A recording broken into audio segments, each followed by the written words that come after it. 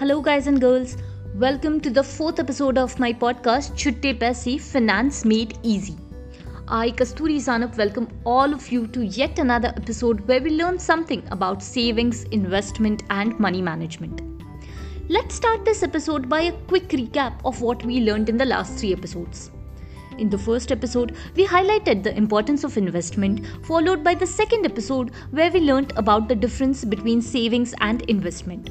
We saw that savings is usually for short-term, passive in nature and involves less risk against investment, which requires active money management and has a higher risk as well as rewards. Now comes the question, how much should one spend and how much should one invest? Well, this episode we will talk about a very popular concept given by Senator Elizabeth Warren in her book All You're Worth: The Ultimate Lifetime Money Plan. It's called the 50-30-20 rule. According to this rule, divide your after-tax income into 3 parts. Allocate it to spend 50% on your needs, 30% on your wants, leaving aside 20% for investment or saving. 50% on needs and 30% on wants. What's that? Isn't needs and wants the same thing? No. Need is something that a person must have in order to thrive. Without it, a person will suffer either mentally or physically. And a want is a choice, a desire which a person may or may not get. Life will continue if a person doesn't get what he wants.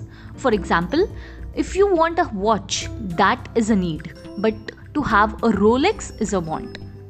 Having a mobile phone is a need, but having an Apple phone, that is a want. There is a very thin line between need and want, and it mostly depends on the income level. So it is quite possible that a low income person's want is a rich guy's need. You are the best judge of what is your need and what is your want. So coming back to what we were saying, according to Warren, one should spend 50% on needs, 30% on wants, and remaining 20% should be saved. Remember guys, discipline is an important thing in investment.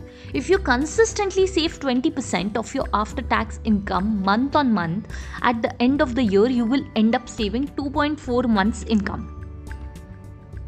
Along with discipline, an investor requires lot of patience. As rightly said by Warren Buffett, some things just take time. You can't get a baby in a month's time by getting 9 women pregnant. In order to emphasize discipline of investing at least 20% of the after-tax salary every month consistently, I want to give an example from the movie The Shawshank Redemption. In this movie, Andy is the protagonist and he gets convicted for a double murder which he didn't even commit. He lands up in prison for lifetime. He stays in prison for 19 years. Right from his initial dates, he slowly starts digging a tunnel in his prison cell to escape. After 19 years, he becomes a free bird.